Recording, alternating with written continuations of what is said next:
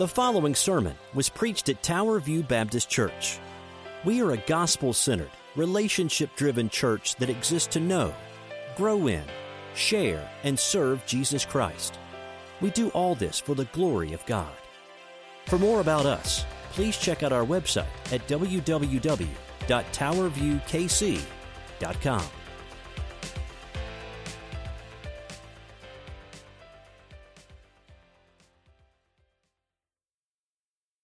You know, ever since I started complaining I couldn't guess the hymns, you seem to have making them easier. So thank you very, very much.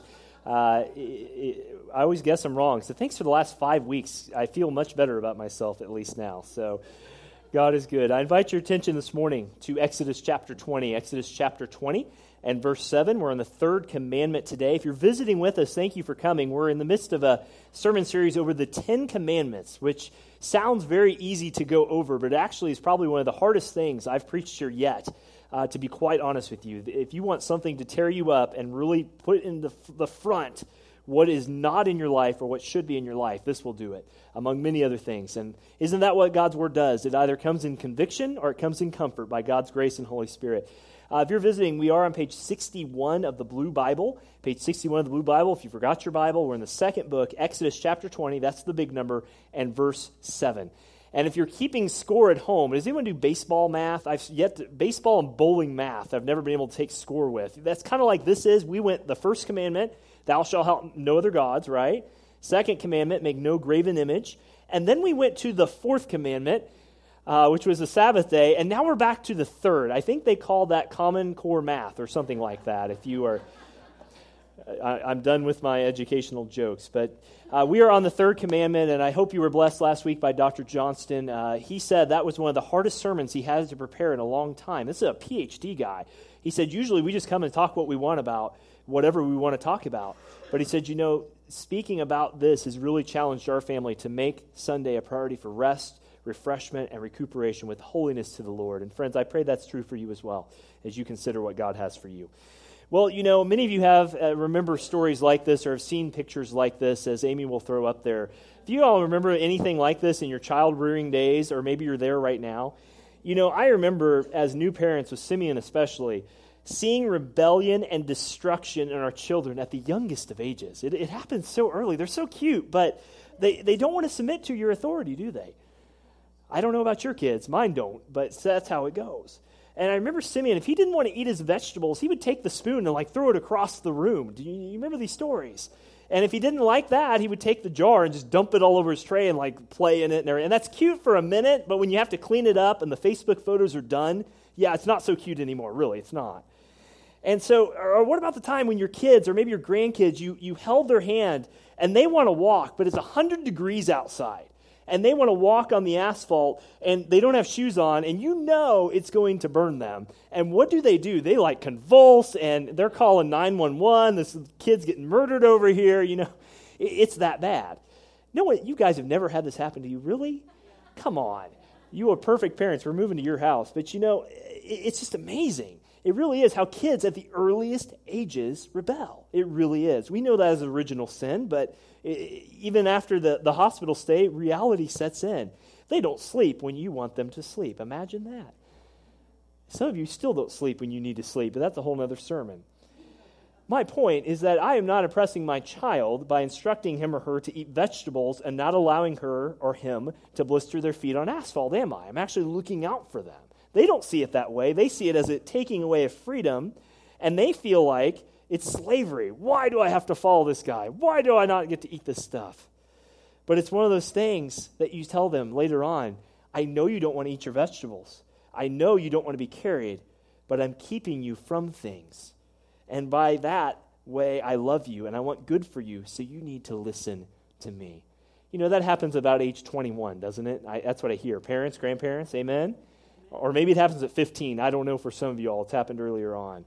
But many people believe from the youngest age that rules are instructions given by a God who doesn't want them to live a full life, much like a kid doesn't want to follow the freedoms given to them. And they look at this thing of commandments and they do a few things. They give us a look into the character of God, these commandments do, but they also show people's hearts for where they are. And this third commandment, does anyone know what the third commandment is offhand? Can you shout it out to me? Don't take the Lord's name in vain, right? That's what we've always had. That's what we've always been told. And it is good for the commandments that they were given, but this commandment today is like that child who doesn't understand why you're doing what you're doing, even if you explain it. Have you ever tried to argue with a toddler? Yes, you have to wear a diaper. Yes, you must wear pants. Yes, put your shirt on. I mean, you guys have been there. It's hard. You never win that argument, and they always get their way, usually, but you win occasionally. But you know what? That's exactly how many people feel about this third commandment. Don't take the Lord's name in vain. So during that just means we don't cuss, right? We don't say the Lord's name in vain. But friends, I'm here to tell you that like a parent steering their child and seeing things that they don't see at their young age, God, in his wisdom, has shown us much more than just cussing about this commandment. James chapter 5, verse 12 says this, "Above all, brothers, do not swear by heaven or by earth or use any oaths at all. If you mean a yes, you must say yes. If you mean a no, say no. Otherwise, you make yourselves fall or liable into judgment." So many of you are thinking, great news! This commandment is finally here, and this is one I don't break. I don't use the Lord's name in vain. I never say OMG or OG or whatever else is out there. But you may remember the soap in your mouth and the belt on your hind end when you did say those things as a kid. Of course, we can't do that today. That's illegal or something like that. But I hope you'll see today that the definition of the third commandment is potentially predicated on a faulty or shallow definition of what it means to take the Lord's name in vain. And maybe when we get to that definition, you will see that the command and its application for our lives is in a different light. So what does it mean to take the Lord's name in vain? We'll answer that. Is it more than just a verbal? Or how do we honor God with this? Friends, the big idea, and this is a positive response to this command, the big idea is this, is that you will never regret one sacrifice you have done in Jesus' name. Not one. Your only regret will be how much you've held back and how little you have lived for him. That is the positive of this command when we understand what it means. Because we can have past regret. We can have those times that I say to myself, I don't show more of Christ's love. But the gospel, and that's why we're gospel-centered and everything we do here tells us that we have a future hope that I can show more of Christ's love by his grace when I live for him, not in a vain way, but in a gospel, God-glorifying way. So, the first commandment is no other gods. The second commandment is don't have any graven images. The fourth commandment, do that special math, was the Sabbath. And the third commandment is don't take the Lord's name in vain. And friends, these commandments are still in play. This is the moral law of God. The moral law continues on. These are things we must take to heart. And so here's a promise. If you don't understand these commandments properly, they will not be a gateway to fulfillment for you. They won't be a gateway to joy. But if you do, they will be a gateway to those things. So we'll go 3 directions and answer 3 questions this morning. And here they are. The third commandment has this up there. How do we take the Lord's name in vain? That's the first thing we'll look at. Secondly, have we broken this commandment? And I think if you've been around church long enough, you know you have to some degree. And the third one is can Jesus save us from the guilt of breaking this commandment? You may know the answers to those, but I pray as we look at these that you'll ask God for a fresh spirit to come upon you through his Holy Spirit. Will you join me in standing if you're able this morning as we read God's word? We do this in honor of the Lord's word. We will read chapter 20, verses 1 through 7, up to the place we are here in Exodus. Chapter 20, verses 1 through 7. And God says this is the ESV, same as the Pew Bibles. "And God spoke all these words, saying, I am the Lord your God, who brought you out of the land of Egypt, out of the house of slavery. You shall have no other gods before me. Nor shall you make yourself a carved image or any likeness of anything that is in heaven above, or that is in the earth beneath, or that is in the water under the earth." Verse 5, "You shall not bow down to them or serve them, for I, the Lord, am a jealous God, visiting the iniquity of the fathers on the children to the 3rd and 4th generations of those who hate me, but showing steadfast love to thousands of those who love me and keep my commandments." And here's the verse we'll focus on. Verse 7, "You shall not take the name of the Lord your God in vain, for the Lord will not hold him guiltless who takes his name in vain." May God bless the reading, hearing, and doing of his word. Will you pray with me as we start off this morning? Father, we too often, spiritually speaking, are like those young children who rail against, who fight against, who throw the spoons, so to speak, across the room, who try and do anything to follow what you say. Father, and how vain that is, because even in our supposed knowledge, we rail against the very knowledge that will set us free. So, Father, forgive us for those times, because even this week, even this morning, we know they are many. Father, we pray as we look at this commandment that it would be glorifying to you. Father, help us to see how encompassing this really is, and not just in the negative sense, but the positive sense, Lord, of how we can apply it to our lives, both here, at home, at the workplace, wherever we go, until you call us home. Father, we pray this all for the glory and honor of Jesus' name. God's people said, amen. You may be seated. Thank you. So what does it mean necessarily to break God's name, or to have God's name or use it in vain? That's what we're going to look at first. Well, in short, it means to misrepresent who God is. If you talk about vainness, you talk about someone who doesn't have a lot of moral backbone, someone who is profane and vain, someone who does things out of no good reason just because they can do things out of no good reason. That is vainness. It's almost like me trying to try out for the Kansas City Chiefs offensive line. If you look at my stature, you will well know that I would run the opposite way, and Alex Smith would get a concussion every play that it happened. That's the way it goes. It means to misrepresent who God is and what He's about. And while I should be representing God's character, who He is, with my speech, my action, and my very life, to take His name in vain is to reflect who God is in an inaccurate way. Now, to really get to that definition, you have to understand that misrepresenting God's name is misrepresenting God Himself. Taking the Lord's name in vain is misrepresenting who God is, because who God is wrapped up in His name. You know, when the Bible speaks of God's name, it isn't talking about a certain formation of words.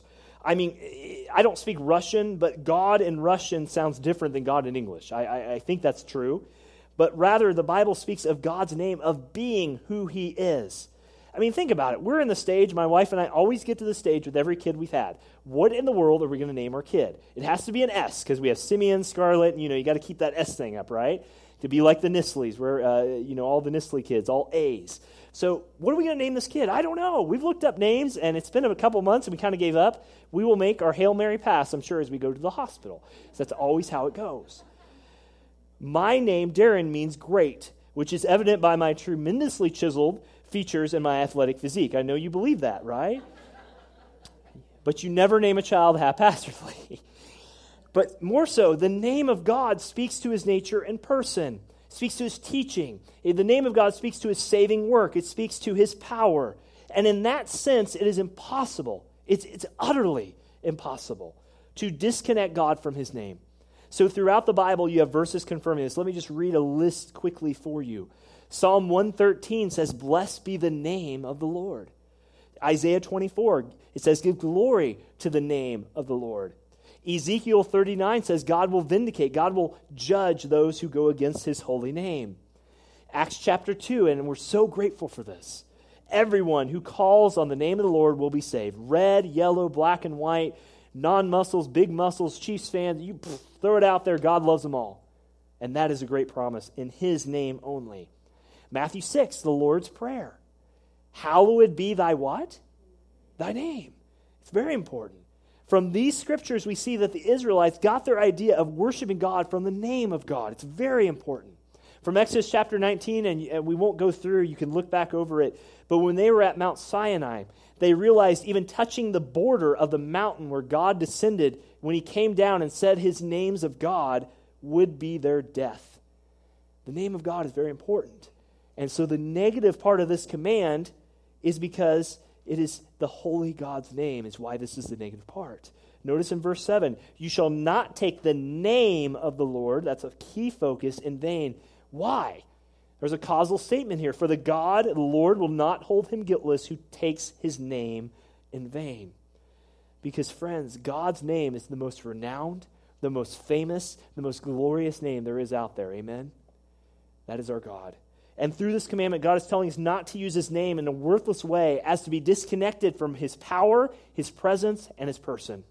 Because in doing so, you necessarily reflect who God is. Here's the application point I want to drive home to you from this first point. This is the shortest of our three. Is, friend, don't be discouraged today, wondering if it's worth it. It's impossible for you to ever do in God's name, anything you ever do in God's name, to be in vain. And notice that caveat.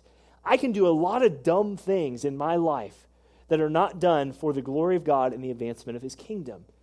But what this is saying, and what the first encouragement is there is never a ministry, there's never a prayer, there's never a service done to and in the power of God's name that is in vain. And that should be great encouragement to us as a church. Because in these days that we are living where it's a mess, I don't even have to describe it for you, it's a mess right now across our nation. In these days we are living as we stand for the gospel of Jesus Christ. Even though the moral culture of America, which is law, it's not just this election, it has been going for years subtly. It's more open than it ever has been. As it goes across and goes by the wayside, friends, as we stand for truth and righteousness, we need to be reminded if we do that with a sincere heart before the Lord on his truth, it is not in vain. You need to know that, parents, as you teach your children and they buck against everything you say. I'll just give you an example. We sing Jesus Loves Me to Scarlett every night when we go to bed. And there are times when we'll start singing Jesus Loves Me, and as the rebellious 2-year-old that we love to pieces, she will say, no, Jesus love me. No, Jesus love me. And you know this. And you know it's true. It's like, come on, kid, get this in your head. So we started singing a new song at home. How deep the Father, Gilbert, you know the song, how deep the Father's love for us. So she's getting it another way. But you know there are times when you look at people even in your home and you think, why are you not getting this? Is this in vain? If they're not going to get it, Lord, why'd you send them my way? Friends, be faithful. Trust the Lord that if you venture out in his name, and if it's biblical and it's not something that you are just doing for pride and it's for his kingdom and his glory, he will bless it.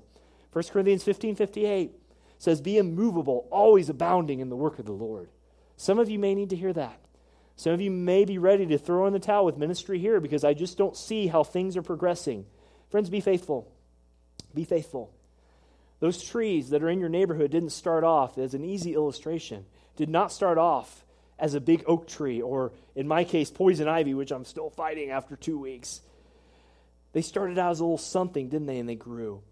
Friends, that may be what God is calling you to be patient with someone, to live out the name of the Lord.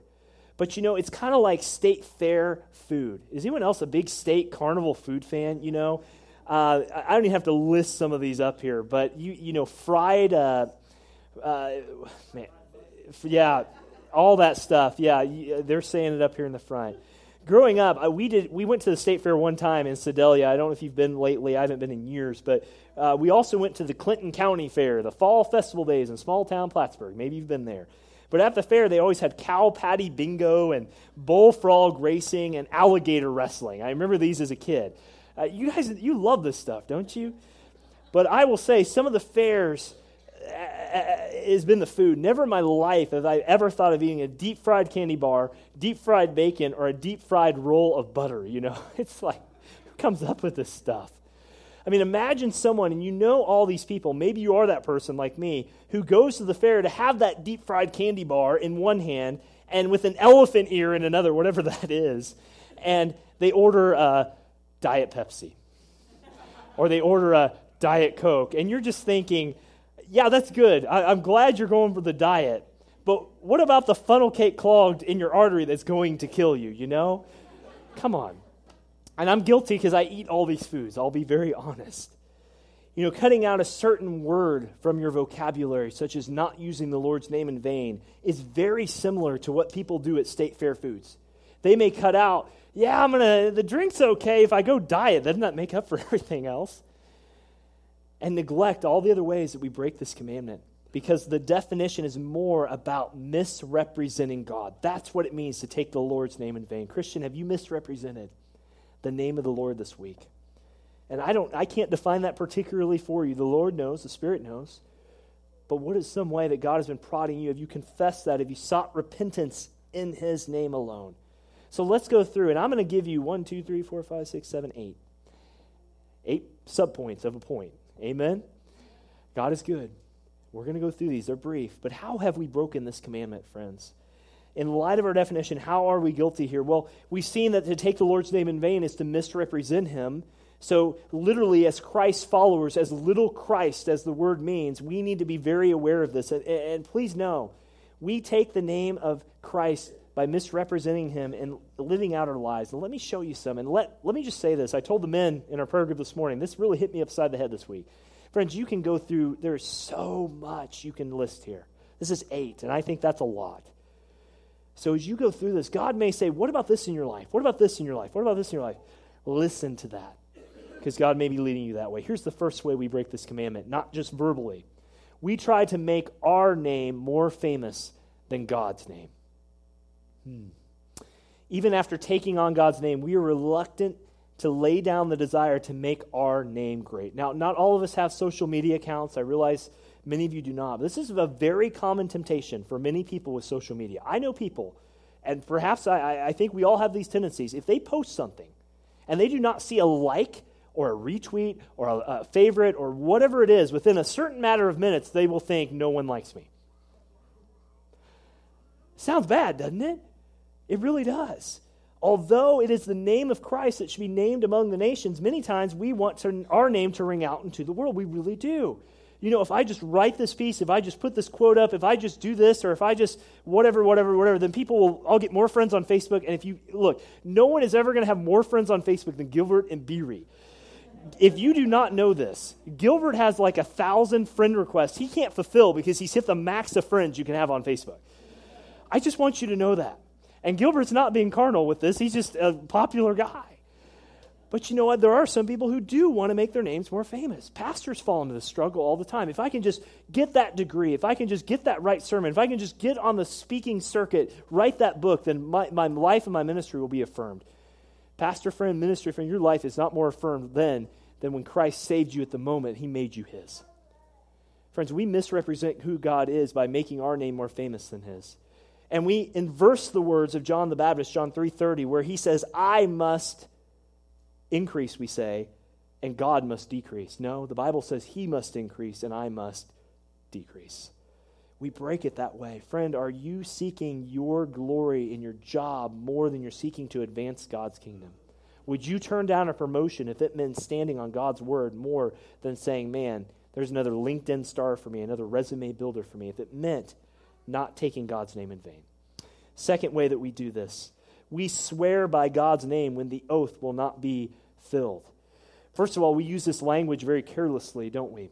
We say, I swear to God. You've heard people say that, as it means nothing at all. We are swearing by a name that can't lie, as Matt read, and a name who can never be broken. But then we break it by not fulfilling the oath. It is broken in the vows of marriage, or it could be as simple as not just following through on your word. And we're all guilty of this, friends. We are. Even your pastor is guilty of this. Yes, I'll be there. I'll just give you a story. Lauren, you'll think this funny. I told Terry about this on Thursday night. We had a water meeting here. I know that sounds exciting. We had a water meeting here at 7 o'clock on Thursday night. My wife can testify to this. Judy was out of town taking a much-needed break with Steve.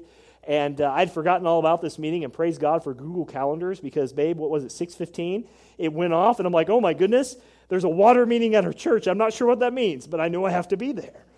And in the back of my mind, I just want to say, no, I'm not going to go to this meeting. I'm at home with my kids. My wife's pregnant, all this stuff. Let your yes be yes and your no be no is what God slapped me upside my head with. And we got here, and there were like 15 people here, including the Maisel and Lauren's son, Terry, and we got it done. But you see how easy that stuff can creep in, and you can say, no, I'm not going to do it. Jesus spoke to his followers. He said, let your yes be yes and your no be no. Because the ones who've taken on God's name, and if we lie about it, we break our word and we misrepresent who he is. Friend, maybe the simple fulfilling for you of this commandment in the positive sense is just checking through your calendar and making sure what you said you committed to is something you can really commit to. Many of you struggle with that. I do. We're in ministry. We serve people. We're yes people all the time. It is extremely hard for me to say no sometimes. And I need to be guarded with that, deacons, and you know that too. Yes, yes. I'd rather say no to you and you get that grimace face than to say yes and not fulfill it, right? That is the truth. That's the one way we break it. Here's a third thing. We may, thirdly, associate God's name in vain when we associate it with things that ought not to be associated with or shouldn't be associated with. A great example here, if many of you have heard this argument, is the Crusades.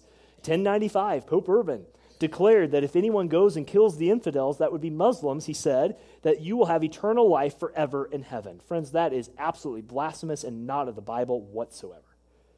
But yet for 400 years, Europe was at war with Muslims. and still is to some degree, not on necessarily a just war thing, but just because that's the way it's been, and we're still tit for tat with one another. Associating God's name and rallying people with it for a cause, maybe associating God's name with something it shouldn't be, and thereby misrepresenting him. I'm gonna shoot for the yard here, okay? The Royals aren't here, but let's hit a home run. How do we do this today? We break this part of the commandment by attaching God's names to certain political parties and ideologies. Friends, God is not a Republican. God is not a Democrat. God is not a Green Party. God is not an independent. God is not a constitutionalist. God is God, and that is who he is. I hope you know that. And I say that as one who's really had to think through these issues. And I'm not telling you which way to vote. I can't do that legally or otherwise. That's not my purpose. But as a pastor, I want to remind you of that. God is God. Friends, let's talk about false teachers. If we continually support, whether it be financially, whether it be by buying books, whether it be by watching false teachers that are known to be false, we are perpetrating God's name in vain to the nations, even if it's just us and God by ourselves. You see how hard this hits home, doesn't it? This isn't just saying Lord in a bad way. Friends, this is really, really hits home. What's another way we do this? There is good news here. There is a silver lining to all this. There will be. How else do we do this? We break this command when we speak on behalf of God when he has not spoken. This is a concept we all know well. Forgery and ID theft are basically speaking on someone's behalf who hasn't really spoken. Those of you on Twitter know this to be true. If you're in Twitter, people will make a fake and fill in the name, and they'll say funny things that person may say. A pastor friend of mine had this happen to him a few months ago. It was fake, fill in the pastor's name, and it was all these funny things that he might have said, and it was funny, but that's how we sometimes handle with God. You know, before Facebook, how many of y'all remember MySpace? I'm talking to some younger folks here. MySpace. Some of y'all still have your MySpace? Is it still up? I don't know. But I had a MySpace back in the day get hacked, and it got hacked and sent messages to everyone I knew from me, but I didn't send them. And the spam was sent as if I had sent them. That happens to Facebook all the time. I had a dear member of our former church who's old, elderly and hardly uses a computer. Someone else jumped on and started typing all these things. I'm like, who's your pastor? And they're like, I don't go to church. I'm like, yeah, you're fake. I'm reporting you. It just happens that way. That's how it goes. In a similar way, we speak and then say it was. You know, we do this very practically. We say, the Lord told me so. Did the Lord tell you so? Yes, but did he tell you so in Scripture is the foundation. Or I've heard some guys tell to a girl, God told me to break up with you. Well, that might be true, but did he actually verbally tell you, or is that the impression by the Spirit that you got? Or did you, and friends, this list goes on and on and on. Did you ever tell a boss you were quitting because God was telling you to move on? Maybe God did.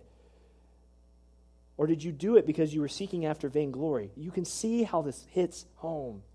Friends, I'm not saying that God doesn't speak to us, but I am saying we throw around that a lot just sometimes to make things a lot easier. God told me so. God told me so. Be careful with that. Be very, very careful with that.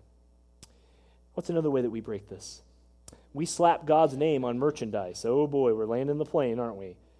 Let me put one in a negative sense, and let's have a bit of fun here. Thou shalt be very careful before putting my name on a t-shirt or a bumper sticker. Amen.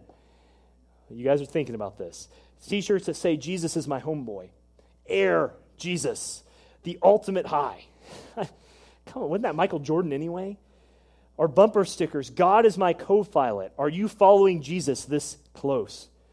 I mean, think about this. Our church signs that say, stop, drop, and roll won't work in hell, and I'm stealing this from another church that I saw.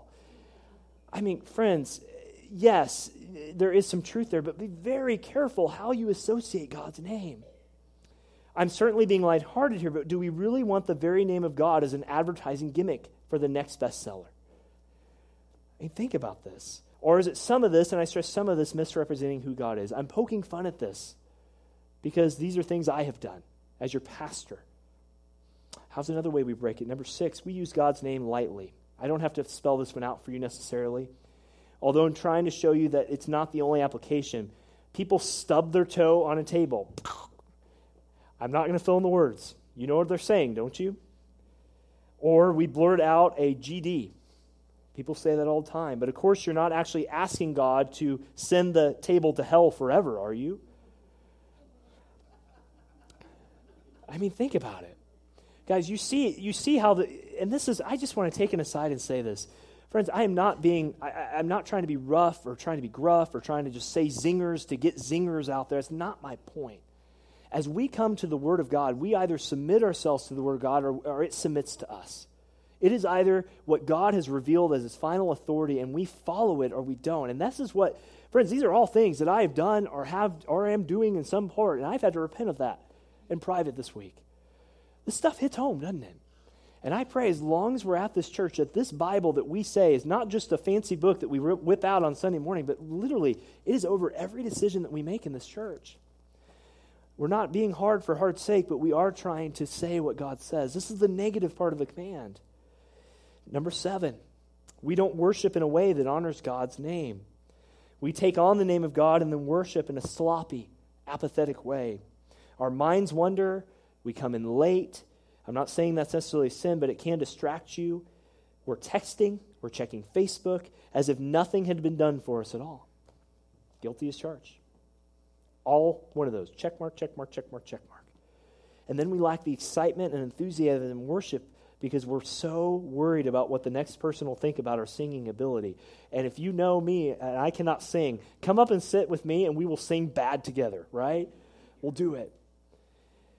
But in worship, we can misrepresent God by simply doing it in a way that is not glorifying or honoring to Him, just by the way we handle ourselves individually. Last point. We openly live in sin after taking God's name in vain. And I'm going to use a third-party illustration. This was about a gentleman. I'll name him Joe. That's not his name, but I grew up with him, and he may listen to this. I don't know. But Joe was a redneck dude that went to my high school. You guys, you know who I'm talking about, right? He tried his best to be the real thing. He wore the Carhartts. He wore the Wranglers. And even in the Missouri summer, he was never without dip in his mouth. And he had taken sandpaper to the back of his jeans so that he had the skull can ring. He had the belt buckles. He had the whole bit. And as a Southern wannabe in the middle of nowhere, Missouri, he always said he was a Christian. You guys know people like this? But along with the redneck image went a bad boy image. The boy was a hellion. He slept around. He was always drunk. He was a rebel rouser in school. These are publicly things that he said and did. I remember one time at a track practice, I said, gosh, after missing a time in the mile. We were trying to break a 5:30 mile, I think, or something like that. And he was over there on the shot put calling me out. He said, hey, Darren, don't you know we don't take the Lord's name in vain around here, son? I don't even think, even now, because he actually understood what he had said, we don't take the Lord's name verbally or in that way around here. Look, what he was saying is it's okay as long as you can live however you want to live, but don't say it verbally, Darren, and you'll be okay. Friends, we are misrepresenting God with blatant sin in our lives is also another way we take it in vain. I remember having conversation after conversation in my Christian life with him. You know, Joe, do you know Christ? Do you know this? He came to our youth group for a while, but he continued to live that way, and I've lost contact with him. But is that how we treat the name of the Lord? It's okay to live how I want to live, but if I say the name of the Lord, you must not be a Christian. Friend, you pray for Joe, and again, I'm not using his real name. I grew up 45 minutes in order to hear it could be a close connection, but you pray for him. If we misrepresent God, we live in sin even after taking God's name in vain.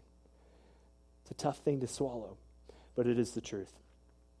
As we move on, it's very easy to think about all these things, but the last one is this. We make a bunch of rules in God's name. Some of you grew up in churches like this. We would call them legalism. We would call them legalistic rules. Think about the Pharisees. In Luke 18, they wanted to do more than the law and tithes and more than the law and fasting, but they totally missed Jesus. They totally missed Jesus right for it. I would have been the classic Pharisee. Matt, Gilbert, I don't know about you guys. Usually ministry people are classic Pharisee people because we see God's word and it's boom, ba-boom, ba-boom, ba-boom, and it should be.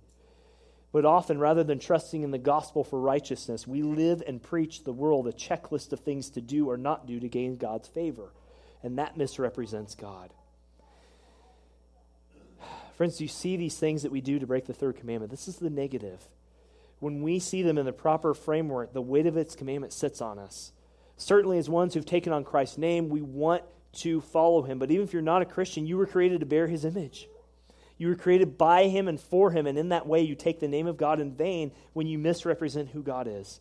And suddenly maybe you haven't done as much according to anyone else, but to God you've done it all. One sin, James 2:10, is enough to break God's law. Friends, it's almost like a forgery check. I don't know if has anyone ever here had that happen to them where someone has forgery or forged a check in your name? Forgery is a form of unauthorized use, of someone's name. It's signing an unapproved document. It's caused by a name written on a piece of paper when the actual person behind the name can't be consulted or make that signature. A person convicted of forgery can spend up to a year in jail or more, depending on the severity of the offense.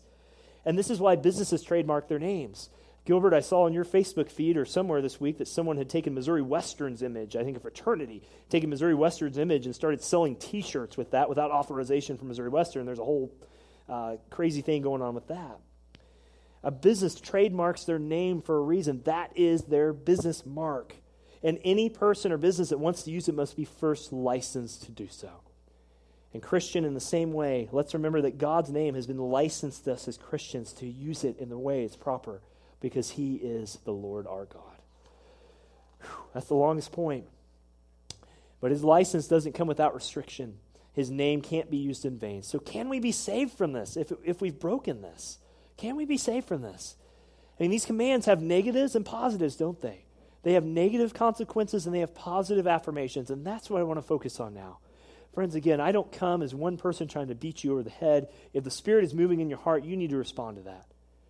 But I do come as one who wants to know what God says, because, friends, in these days that we are living, and I'm talking especially in this next 6 weeks before November 8th, in our election time, churches that are all about fizzle and fazzle and sparks and all these fireworks are not going to be where people want to be. The churches that are going to stand in the gap for this country are churches that are doing prayerfully what we are trying to do each week. Share God's word, pray God's word, worship in a God-honoring way.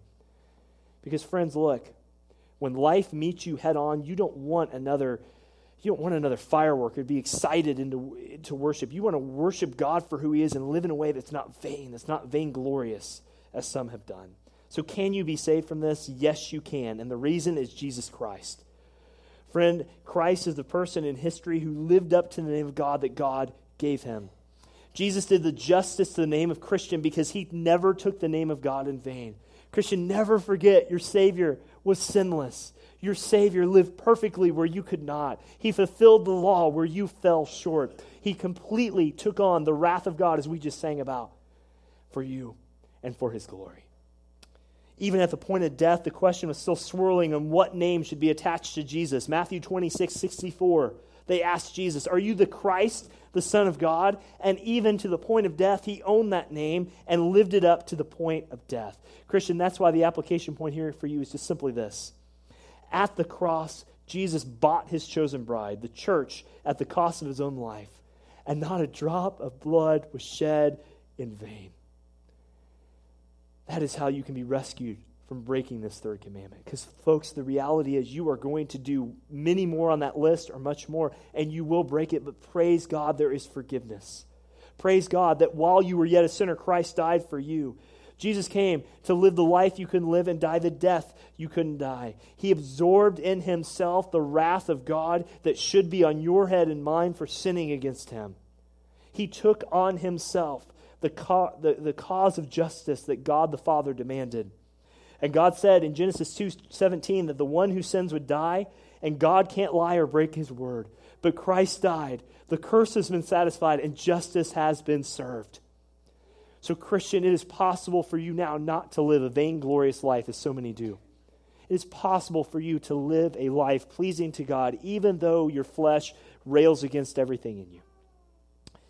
Christ did not shed one drop of vain glory. This is why we believe, church, and be reminded of this heartwarming fact that when Christ died, it was sufficient.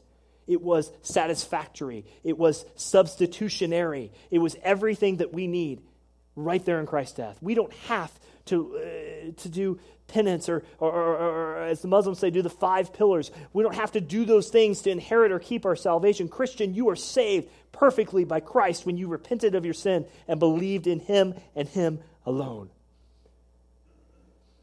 On the cross, Jesus wore my name so I could wear his. On that cross, he wore the name guilty, sinner, condemned, third commandment breaker, all commandment breakers, so that I could wear the guiltless name, his perfect righteousness. He was guiltless, died as guilty, so that I, the true guilty, could live guiltless. That is the great news of Christianity. Do you see that irony, though? Jesus died because of the name he claimed, yet in the end, because he was right, in that very name we now claim so that we won't face eternal death. What an irony it is.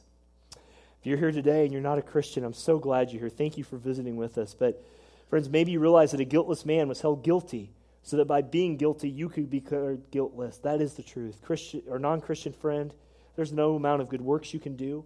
Even if you kept all these commandments we will study until the Sunday before or after Thanksgiving, it will never be enough. Even if you tried to be like that man in Matthew chapter 19. We've talked about him before a few weeks ago. The rich young ruler in another spot of the Gospels, an older man.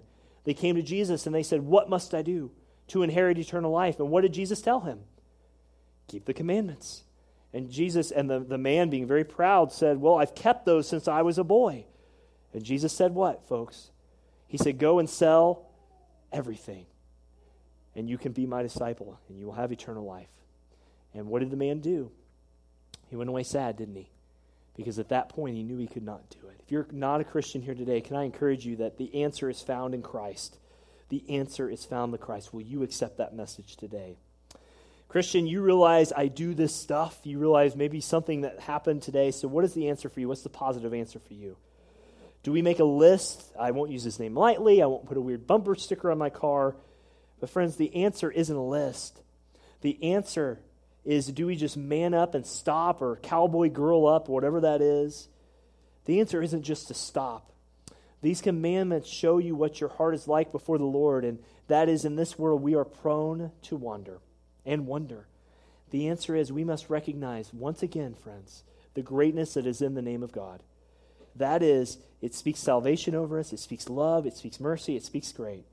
Seeing that puts us on the path of sanctification by God's grace. And it's not taking his name in vain, but rather living in reverence and honor to it. Friends, I pray this week that as you look at and ask yourself, Lord, what is some way that by your grace, through your church and your spirit and all the factors that will shape me, that I can live a more glorious life for you? That is the prayer I ask you to take with us as we pray.